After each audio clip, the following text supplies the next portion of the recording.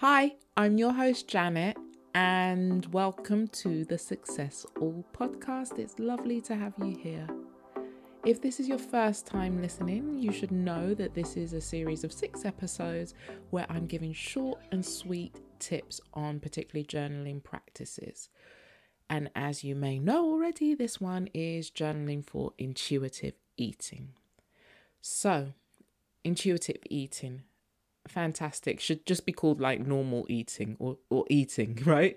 But it's anti-diet, it's body neutrality, it's trying to dismantle fat phobia that we have often internalized. I was quite surprised that I had fat phobia. I like to feel that I embrace and love everyone, and I'm judging people, judging myself on weight working through it as part of my intuitive eating journaling. The toxicity of celebrity and their weight, looking at their weight, analyzing their bodies, Instagram culture, even the programs and cartoons we all grow up with are embedded with some of these very negative concepts that we have just taken on board as normal, that you must be a certain size, and if you're not a certain size, that you must diet to get there. Therefore, I have been so happy to discover intuitive eating. It's not easy, but it's great. I have spent, I'm ashamed to admit, decades dieting, trying to get my body to this arbitrary number that just plucked out the air, that I was like, I'll be happy at that weight. And ease myself into this. I started getting rid of the scale, but in the pandemic, I noticed that I was an emotional eater. I noticed that my go-to when the pandemic got the peak pandemic was a tub of Ben and Jerry's. And I noticed that tub of Ben and Jerry's made me feel sick. And I noticed that I was going to Ben and Jerry's because I didn't want to confront the emotions that I was feeling as a result of being thrown into a pandemic against my will and locked down. And that led me to intuitive eating, and I'm glad it did. So, right, everything for a reason, yeah? So I should say I'm not a registered intuitive eating trainer, if that's what you're looking for, but I am on a personal journey, and I don't mind sharing it. And I don't mind sharing, I feel like I have listened to intuitive eating podcasts myself, and I don't know if they told me quite how hard it was going to be. It's really difficult, especially if, like me, you've had like years and years of dieting. I used to count calories. I used to go on every single diet out there. It's just ingrained in me, in my family. And yeah, just very difficult.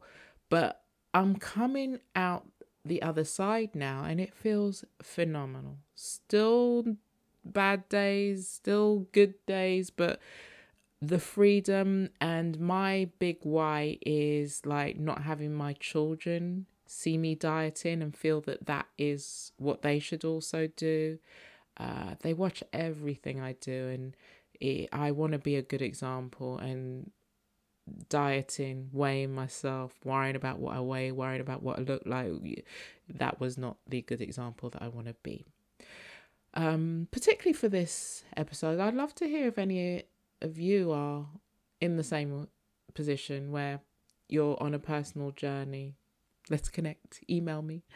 So my first top tip for journaling for intuitive eating is to begin your journal with your why.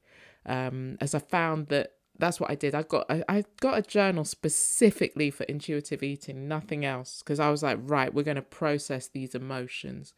We're going to process these emotions that we have been running from.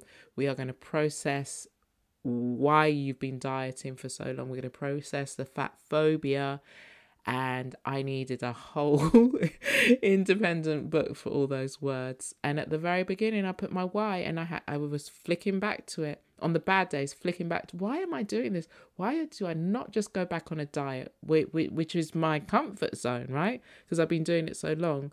What is my why? And like I said, many reasons why, but the kids, my daughters, the example that I set needs to not be what I was doing. And it wasn't extreme. I didn't have an extreme eating disorder, but I definitely had disordered eating. Tip number 2. This is a fantastic one. This one was really eye-opening. Taking a 30-day emotions audit. And it was for those times that I knew that I wasn't hungry, but I was going to the fridge. What is going on that you feel that, and I'm talking to myself, what is going on for me that I felt like I needed to eat and that eating would solve it? And what I might sit with the emotion, what is it? So the audit was me writing down what was going on. And it's funny, like I actually took like a tally of the most frequent emotions, feelings, what I was going through. And it was something like being tired. So just so tired. So instead of confronting my tiredness and getting more rest, I was eating. Sounds crazy, but true. Thirst. Sometimes I was just thirsty, especially later in the day. Just thirsty. Anxiety or worry was up there. Just, oh my God, I'm so overwhelmed. Let me eat. Whereas it should be, I'm so overwhelmed. Okay, that's cool. Let me sit with this for a second.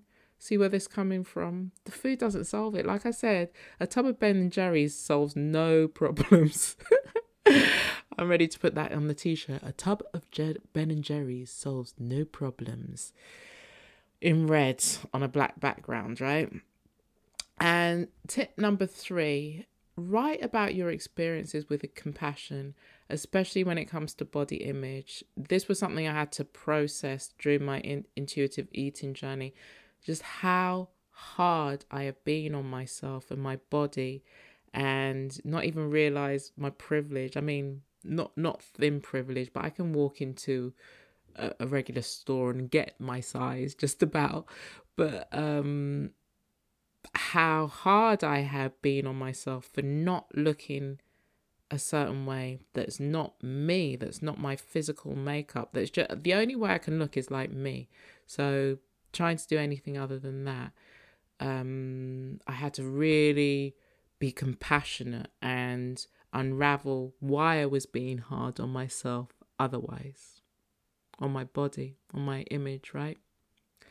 So my journal prompt for this episode is to write a letter from you as your best friend, supporting you on your intuitive eating journey, cheering for you, motivating you, being compassionate towards you, a letter from you, appreciating you. And I've had to do this many times, especially on the tough days.